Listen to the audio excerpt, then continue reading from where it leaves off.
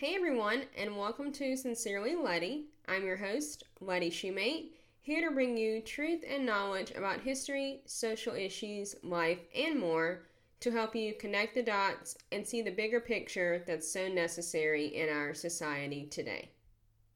In this week's episode, I'll be discussing Dr. Martin Luther King Jr.'s famous I Have a Dream speech, the March on Washington for Jobs and Freedom, the last almost 5 years of Dr. King's life, and the importance of not romanticizing who he was, and also the urgency of now. I want to begin by reminding everyone that you can follow me on social media. On Instagram, you can follow me at sincerely.letty. My blog is sincerelyletty.com.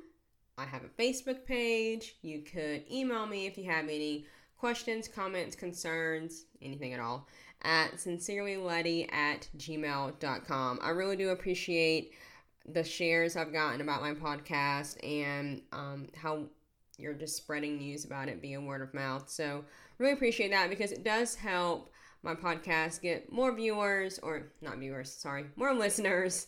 And we all know how tough it can be to get people to see what you're doing, and as big as social media world is, it's so difficult. So I really do appreciate those of you who have done that.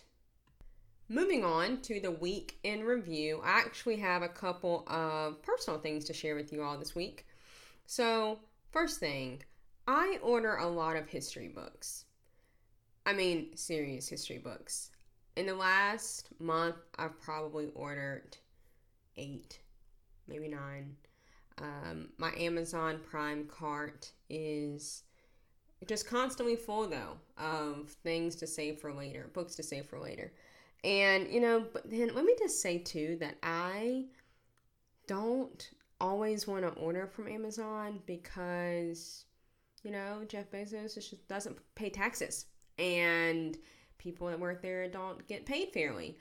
But then, that 2-day free shipping, well, really the 1-day free shipping now, that comes in, y'all. That really comes through.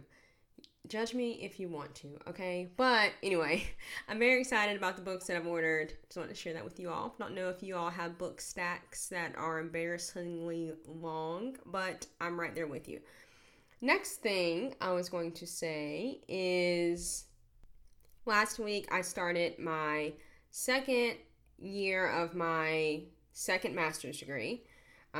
This one is in conflict management and resolution, and I'm ready to be finished. I am very happy that I decided to go back to graduate school to get another master's degree. My first one was in history, but this one is teaching me a lot about communication, nonviolent communication, mediation, those things, which are very necessary. Also, my amount of student loan debt is done with school after this degree because, it just keeps looking at me like, what are you doing? Are you really going to continue adding to this amount? And I'm like, you know what? Yeah, because I'm never going to be able to pay it all back. So until then, I will keep living in my purpose and doing what I need to do to fulfill my dreams, because honestly, can't always look at the amount of student debt you're in, because you know what? We're all in the same boat, okay? One other thing I wanted to mention with you all is this week is actually Black Breastfeeding Week. Yes, this is actually extremely important because it encourages Black women to breastfeed. And for years, studies have shown that Black women are actually less likely to initiate breastfeeding than other races. It also is important because Black women experience a higher rate of infant mortality, and breastfeeding actually helps lower these rates. So this week is really about celebrating the act of breastfeeding and to let other Black women know that they are not alone. Once again, representation matters. So now, moving on to the meat of the episode today. So, August 28th, 1963 is the day that, number one, the March on Washington for Jobs and Freedom happened in Washington, D.C. And number 2, it is also the day that Dr. Martin Luther King Jr. gave his famous I Have a Dream speech. But, something that I say often to people and I talk about a lot is the fact that Dr. King was frozen in history. Okay, he was frozen after 1963.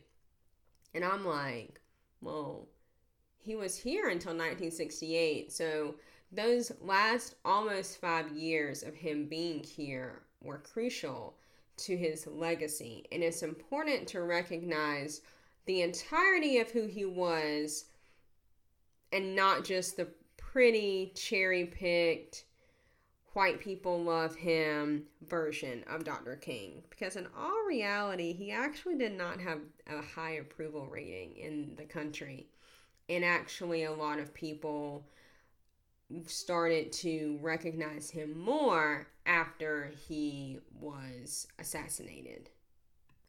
Dr. King's I Have a Dream speech is played constantly in schools, and people are very familiar with the last fifth of the speech, but I want to actually read today a couple excerpts from it, from the middle of it, the parts that aren't really talked about as much, because Dr. King always talked about this urgency of now. And whenever I say now, in his context, I mean now in the 60s. Well, the same urgency is still in our country today, and it's necessary to recognize that part of Dr. King's legacy as well, and the truth through his words. So I figured it's probably best to just start by talking a little bit about the March on Washington. So more than 200,000 demonstrators took part in the March on Washington for Jobs and Freedom in the nation's capital. The march was actually successful in pressuring the administration of then President John F. Kennedy to initiate a strong federal civil rights bill in Congress. During this event, Dr. King delivered his memorable I Have a Dream speech.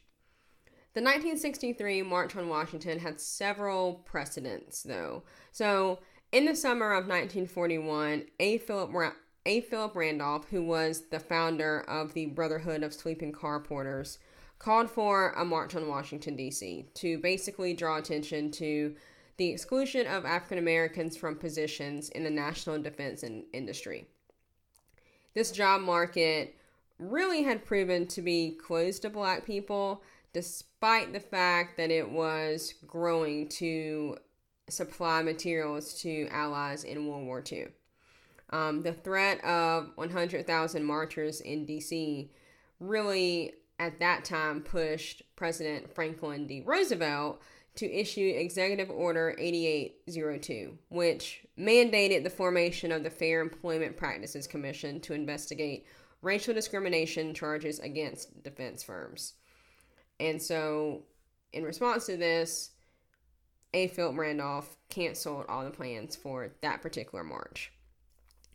Well, it's not like the March on Washington just happened right after that, obviously. So there were some other events that happened. Civil rights demonstrators did assemble at the Lincoln Memorial in May 1957 for what was called a prayer pilgrimage for freedom on the 3rd anniversary of Brown v. Board of Education. And in October 1958, for a youth march for integrated schools to protest the lack of progress since the ruling of Brown versus Board of Education. Because Brown v. Board of Education did not just bring with it this renowned welcoming of equality in schools. And I don't know why people think that. People look at Brown v. Board and they're like, oh, Brown v. Board was monumental and it did so good for our country. No, I mean, it was monumental, yes, but people were not happy about it. Most of the country was not happy about it. Let me just make that clear. White people were not happy about this. Dr. King did attend and address the 1957 Prayer Pilgrimage for Freedom demonstration, but he was not able to address the 1958 Youth March for Integrated Schools. Coretta Scott King, his wife, had to deliver his remarks for him because he was stabbed by a black woman named Izola Curry. She was a mentally ill black woman, and she stabbed him. I'm not sure if many people know that, but that definitely happened. So by 1963, which was the centennial of the Emancipation Proclamation, a lot of the goals of these earlier protests still had not been met, and they were not getting the reaction from the government that they wanted and that they needed to reach racial equality in America. There were high levels of black unemployment, work that offered most black people only minimal wages and poor job mobility, systematic disenfranchisement of many African Americans, and the persistence of racial segregation in the South prompted all of these talks about large-scale march that's needed because political and social and economic justice were all on the line.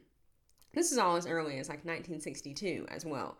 So on behalf of the Negro American Labor Council and the Southern Christian Leadership Conference, the Congress of Racial Equality, also known as CORE, and the Student Nonviolent Coordinating Committee, usually you will hear this referred to as SNCC, A. Philip Randolph wrote a letter on May 24th, 1962 to Secretary Stuart Udall of the Department of the Interior. And it was basically a letter regarding permits for a march that was going to culminate at the Lincoln Memorial that fall. Plans for the march were stalled whenever Udall encouraged different groups to consider, or the actual group, to consider a different place to do it. So he was like, why don't you do it at the Washington Monument instead of the Lincoln Memorial? So, of course, there were difficulties in trying to schedule something, because why wouldn't there be if black people are trying to schedule a march for equality and freedom? Yes, let's make it a lot more difficult for us to do that. So now let's jump to March 1963. A. Philip Randolph sent a telegraph to Dr. King and said that the Negro American Labor Council had started planning this march for June of 1963 for Negro job rights. And Randolph asked Dr. King for a response immediately so they would know their plan of action and what to do from there. Well, in May 1963, Dr. King joined A. Philip Randolph and also James Farmer of CORE, and basically said that the black laboring masses needed to speak and needed to be heard and seen. So they notified President JFK of what they were planning on doing. The leaders of the major civil rights organizations then set the march date for August 28th, 1963. So that's a little foreshadowing what happened prior to leading up to the March on Washington. They actually had goals listed out of the protest and of the march, and these goals included a comprehensive civil rights bill that would do away with segregated public accommodations, protection of the right to vote, mechanisms for seeking redress of violations of constitutional rights, desegregation of all public schools in 1963, a massive federal works program to train and place unemployed workers, and a Federal Fair Employment Practices Act barring discrimination in all employment. I'm just going to put a side note in here.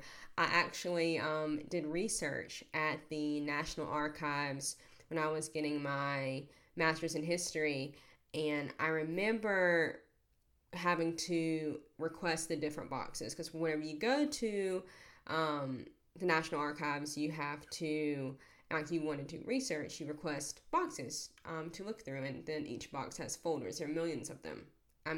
So many.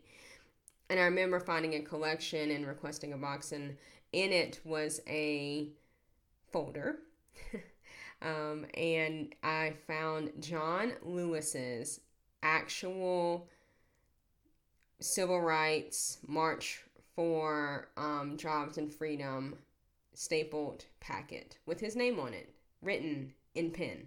It was really cool, y'all. I mean, it was phenomenal. Anyway, I'm getting off on a tangent. So the summer of 1963 continues to go by. Planning for the march continues to happen. People are letting everyone know. They're putting up flyers. They're handing out pamphlets. Different organizations are meeting. And actually, the list of organizations that were participating in and sponsoring the March on Washington for Jobs and Freedom expanded. And so, like the National Association for the Advancement of Color People added their name to the list, the National Urban League, the National Catholic Conference for, interracial justice, the National Council of the Churches of Christ in America, the United Auto Workers, and so many more were now going to be part of this March on Washington.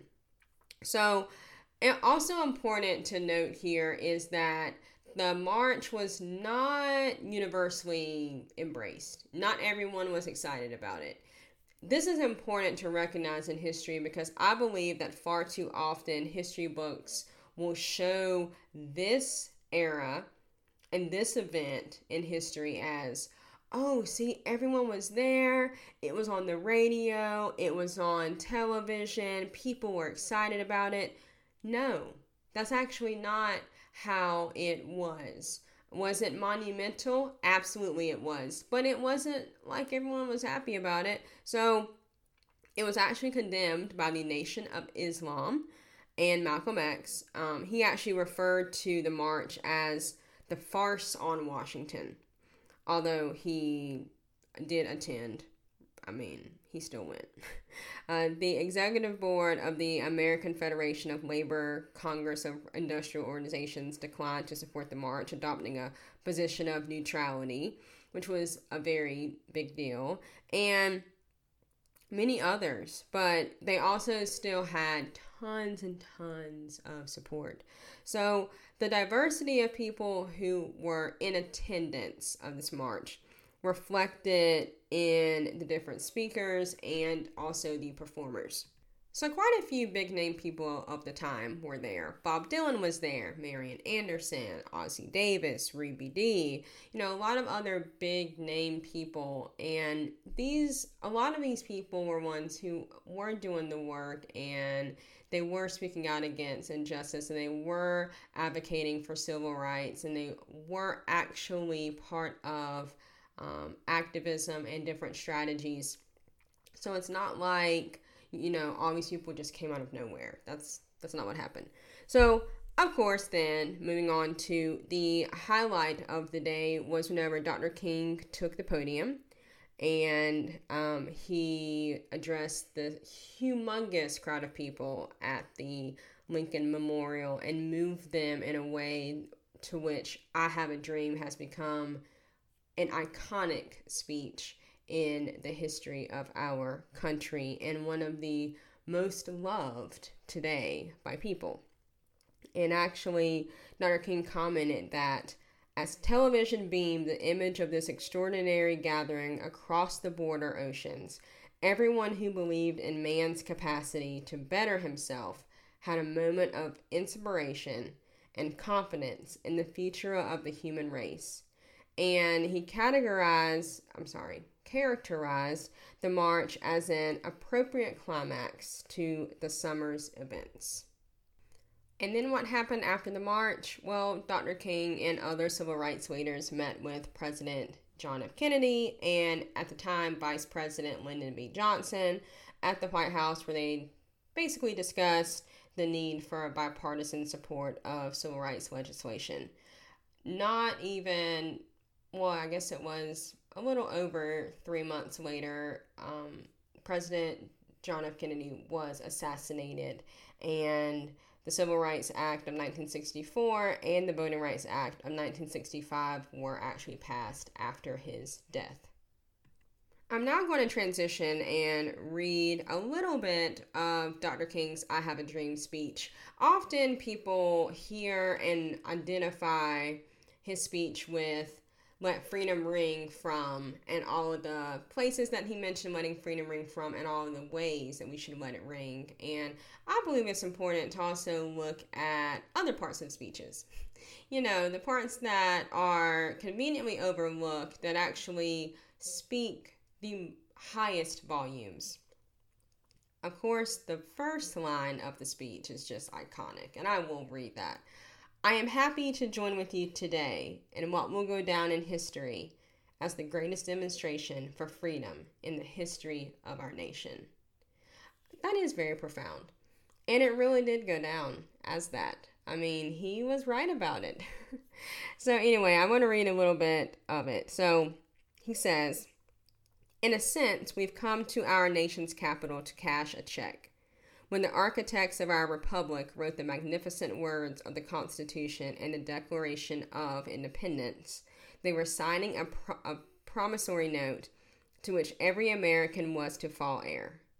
This note was a promise that all men, yes, black men as well as white men, would be guaranteed the unalienable rights of life, liberty, and the pursuit of happiness. It is obvious today that America has defaulted on this promissory note insofar as her citizens of color are concerned. Instead of honoring this sacred obligation, America has given the Negro people a bad check, a check which has come back marked insufficient funds. But we refuse to believe that the Bank of Justice is bankrupt. We refuse to believe that there are insufficient funds in the great vaults of opportunity of this nation. And so, we've come to cash this check, a check that will give us, upon demand, the riches of freedom and the security of justice. We have also come to this hallowed spot to remind America of the fierce urgency of now.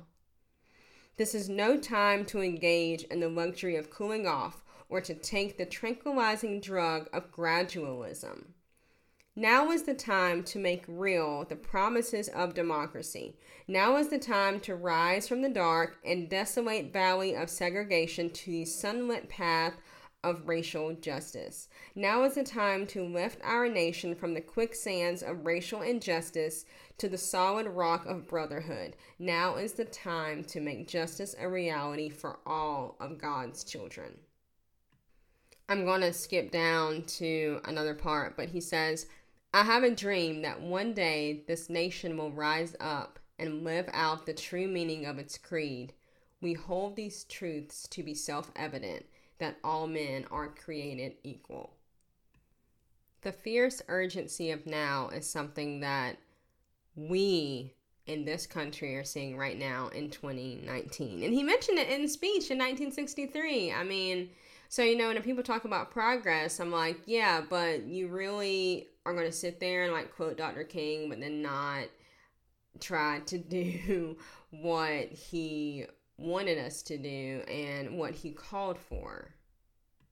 That's all I'm going to read of his speech, because you can Google the rest of it and listen to it on YouTube or however you'd like to do that. But now I want to talk about the years leading up to Dr. King's assassination, because these years are romanticized way too much. Dr. King was less popular than ever leading up to his assassination. In a 1966 Gallup poll, 2/3 of Americans had an unfavorable opinion of Dr. King, and 1/3 had a positive opinion. A 26-point unfavorable rate increase from 1963.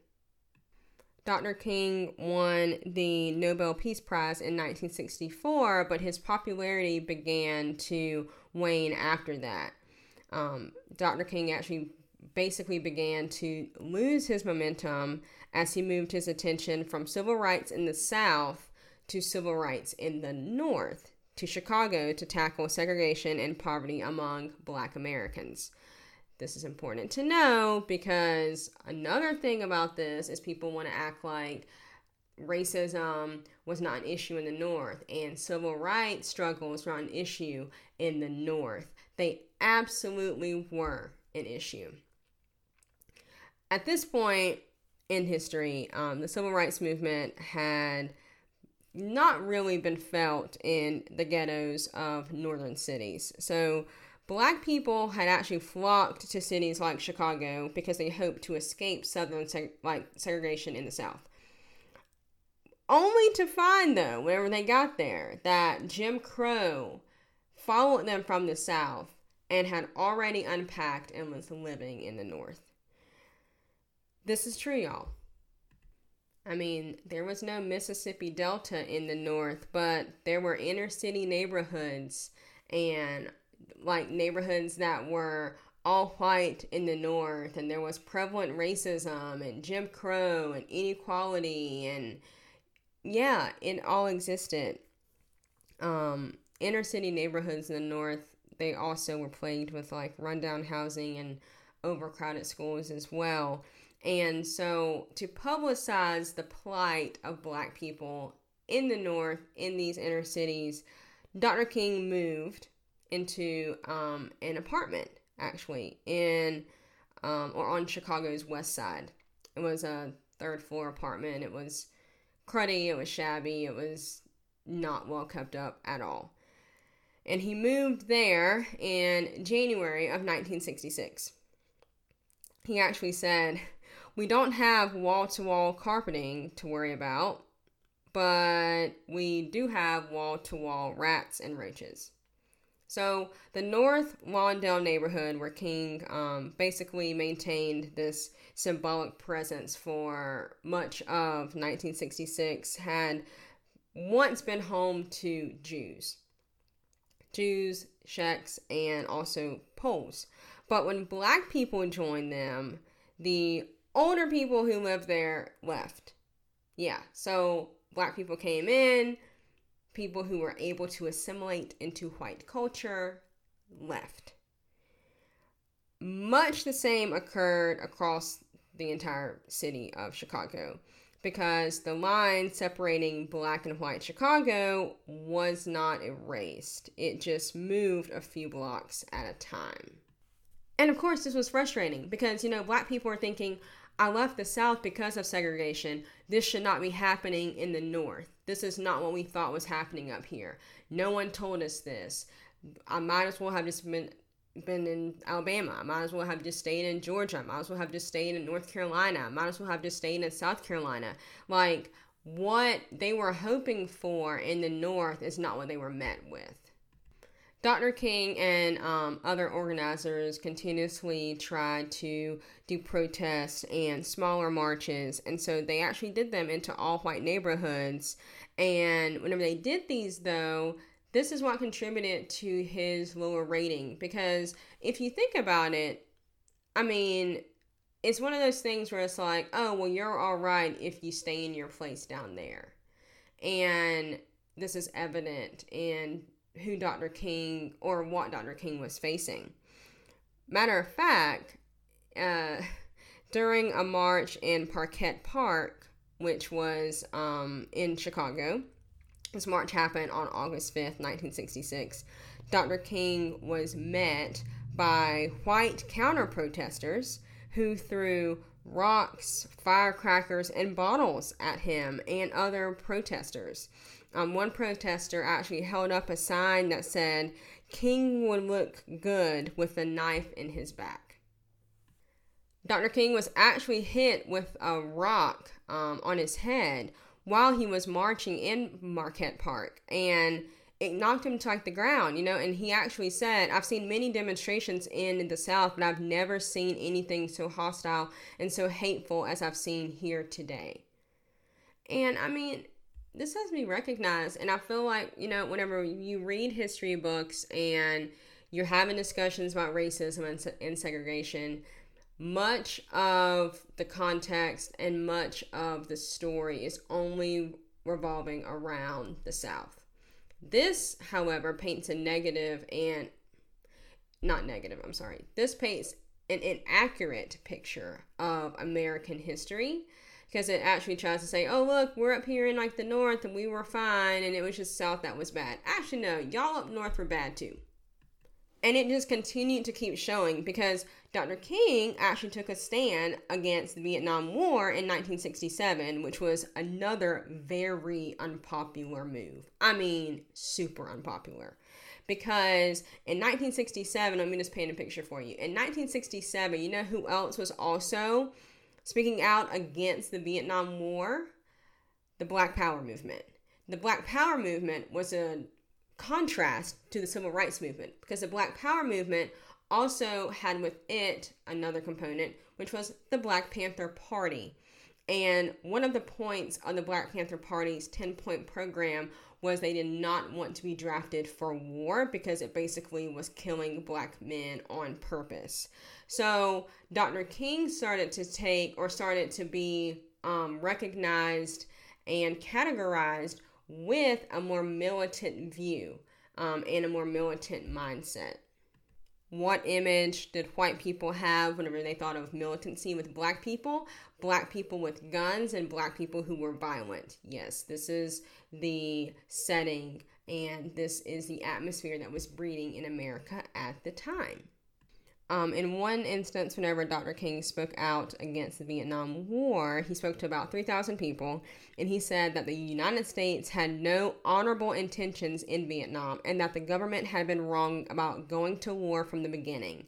He argued that the United States was testing weapons on the Vietnamese people, similar to how the Germans performed tests on Holocaust victims. This hurt him politically, and it hurt his standing also in the black community. There were actually black leaders who started to criticize him, right? Isn't that, you would think that wouldn't happen, right? You would think that what you've learned has always been what's true, but no.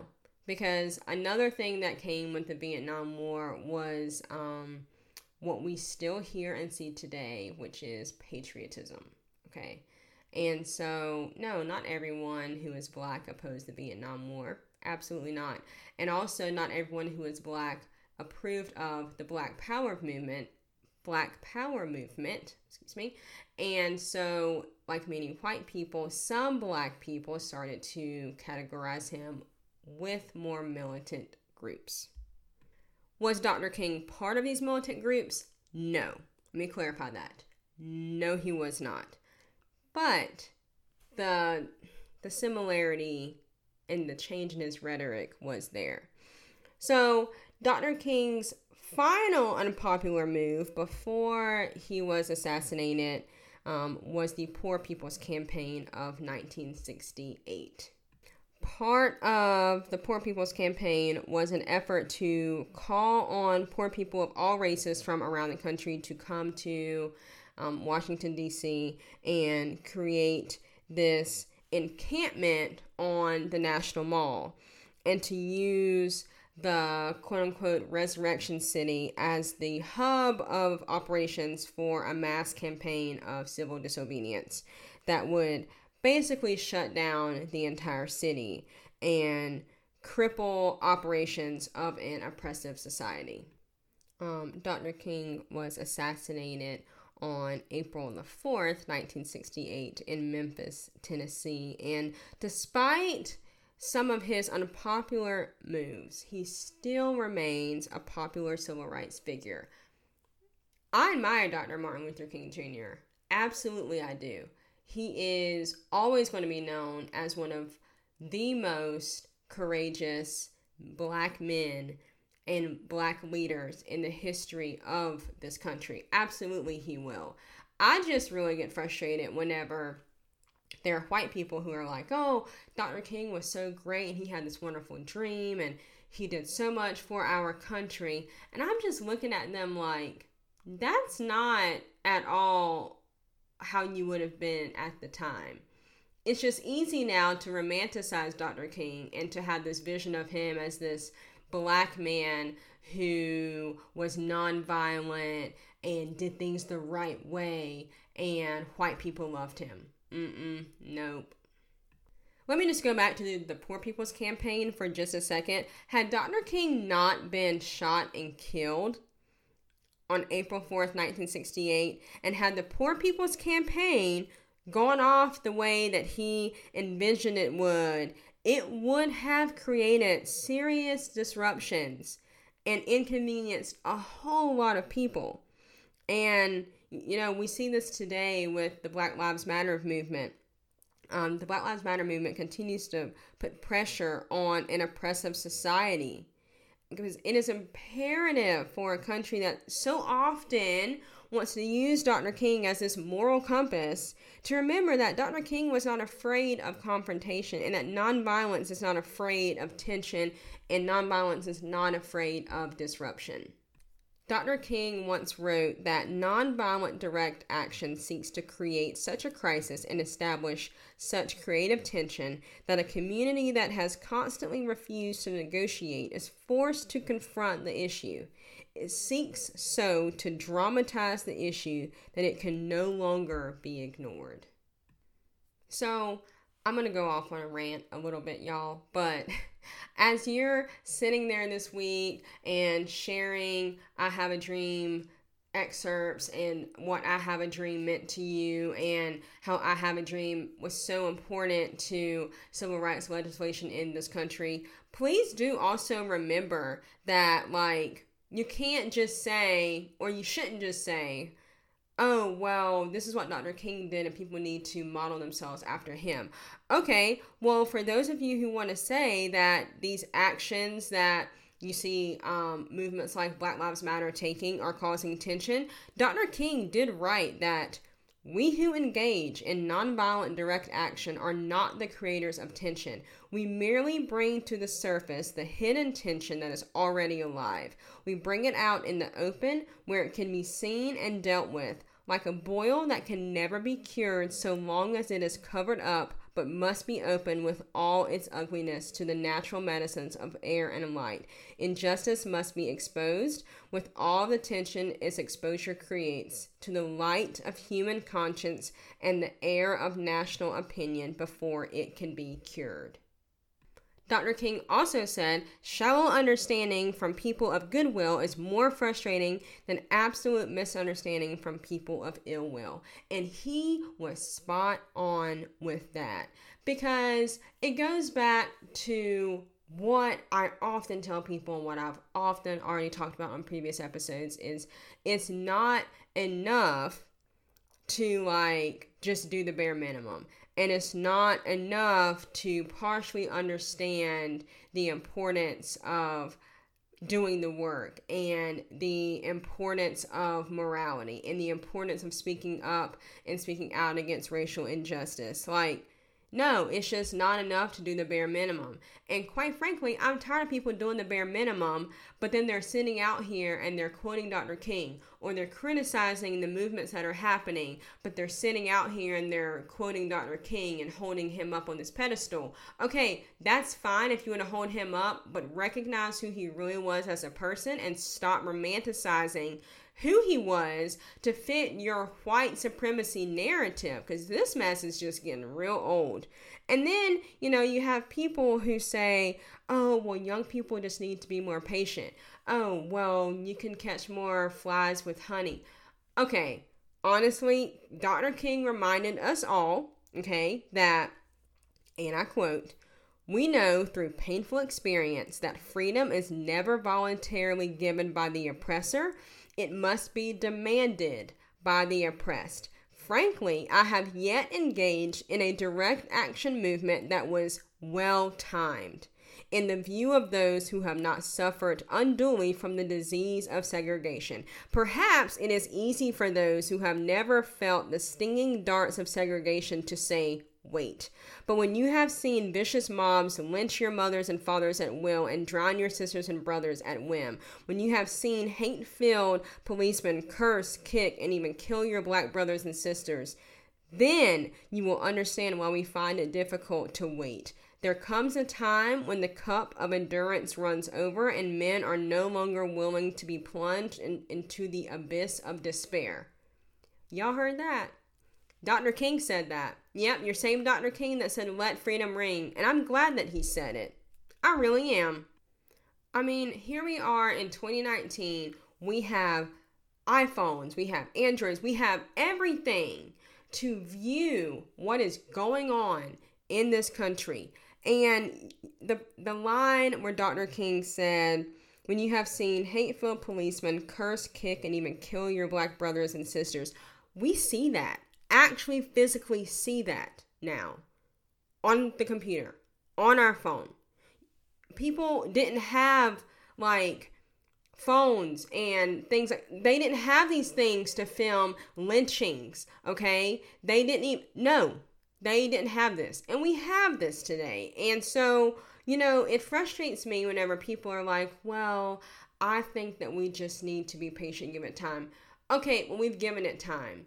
And I do, and let me just say this, okay, because this is something I've run into a lot. I do understand, okay, the need to, as my identity, to view things through a Christian lens. Absolutely. And I do believe in giving grace. And I do believe in not just going about things in a hateful way. No, I don't. But if my patience is at the expense, like if I have to be patient, but you can sit there and you can still be willfully ignorant and you can still choose when you want to care about a social issue. No, that's what are we really doing at that point? There are people who have come to me and they've actually shown, I want to know more about this. I'm just not sure how to think. I'm not sure as a white woman what I can do to actually do the work. Like, what does that look like for me? Am I willing to help? Oh, absolutely I will. I will sit down and I will talk to you because I know it is in my heart to do that. It is, I want to do that. I don't believe that I've been given this passion and given these gifts for me to just not educate people. And have I had people approach me who I know will be like, wow, I didn't know this. I want to know more. But then they're still posting hateful stuff on social media? Yes. And let me just put there, God's still working on my heart with that, okay? But honestly, I just want y'all, whenever you're thinking about Dr. King and you're thinking about the I Have a Dream speech and you're visualizing who he was as a person, don't forget those last 5 years, almost 5 years of Dr. King's life. Don't forget all the words that he said. Don't just listen to what sounded pretty and what sounded nice and what many conservative people are willing to quote, what many liberal people are willing to quote to fit their narrative. No, pay attention to everything that Dr. King said and really connect the dots to how it relates to our country today, because it is so necessary. Like, stop shaming his legacy. Like, he was a radical man. Like, Dr. King was radical in his politics. He was angry about injustice, and he became militant with his tactics. I do know that not everyone knows how to approach social issues and how to do their part in this current strive towards racial equity and things like that. I get that. I'm not saying that everyone knows everything, because everyone does not, okay? Even I'm learning still how to communicate effectively with people in order to not say something to make them run away whenever I know they need to hear what I'm saying. But it is also time for people to stop doing the bare minimum. And I'm going to always continue to say this. I know I've said this many times already, but stop doing the bare minimum and making excuses. And I pray about what to say and what to do. And I pray and I ask God to give me the strength to help me get through these things and to guide my tongue. Absolutely, I do. But do you want to know something else? You want to know someone else that people try to romanticize and they try not to give their radical identity, like, basically what it's due? Jesus. Okay, Jesus was a radical. And Jesus has this image in the minds of millions of people of being this hold hands, Don't ever say anything bad. Everything will be okay. We all need to get along and never cause any issues. That is not the Jesus that I know. That is not the Jesus that I have a relationship with. That is not the Jesus that the gospel tells us about. Jesus was a radical, okay? Jesus, I don't know what Bible some of y'all read, okay? But Jesus didn't walk around and say, oh, everyone thinks it's going to be all right, and let's all just overlook everything. No, God didn't say that either. You know, God said that we need to guard our hearts. Getting tongue twisted. God said that we need to have boundaries. And yes, we are supposed to love each other. Yes, I know that. Yes, all lives matter whenever you look through, whenever you look at it through the lens of God. Yes, okay, I got it. But Black Lives Matter because we're out here dying at a much higher rate for no reason whatsoever, simply because we're breathing and we're Black. So, it's things like that that I always come back to with people. And I always just, ask, y'all, I have a lot of thoughts right now. And I'm ranting. And I know that this is a little bit scattered, but I just need to get all this out. And I believe that it's our responsibility to not look at history in this box, okay? Don't look at it in a box. Yes, that's the way people have always taught you. Sure, I get it. But you can read, okay? You can choose to expand your mind. You can choose to see history from a different angle and from the correct lens. I was at a gathering a few nights ago, and a question that was asked was, how do we prepare for 2020? Okay. And in the last couple years, I've seen more Dr. Martin Luther King Jr. quotes whenever anything arises that disrupts the status quo of white privilege and white supremacy. And I think one important thing to do going into 2020 is, yes, sure, quote Dr. King, but you better be living the life too. And you better be you better have the actions to back up the words that you're saying. Because if you're going to look at all of who a person was, then look at all of who the person was. Because I'll quote Dr. King all day long. Absolutely I will. But I also understand who he was, and I understand his radical legacy. And more people need to understand that. There is a fierce urgency of now in our country. The same urgency of now that Dr. King mentions in his I Have a Dream speech. So I just ask that going forward, you see Dr. King for all of who he really was. Don't put him in a box. Don't put Dr. King in this box to make you feel comfortable. Don't put him in this box to make you see him as just this nonviolent crusader. No, give him more credit than that. Give Dr. King the credit that he deserves. And if you're going to say let freedom ring, definitely have an in-depth understanding of the word freedom, because that's a word that is multi-layered. I mean, lots of layers there. And if you're going to say let freedom ring, don't let your definition of freedom actually only be a reflection of what white supremacy culture wants it to be. Okay?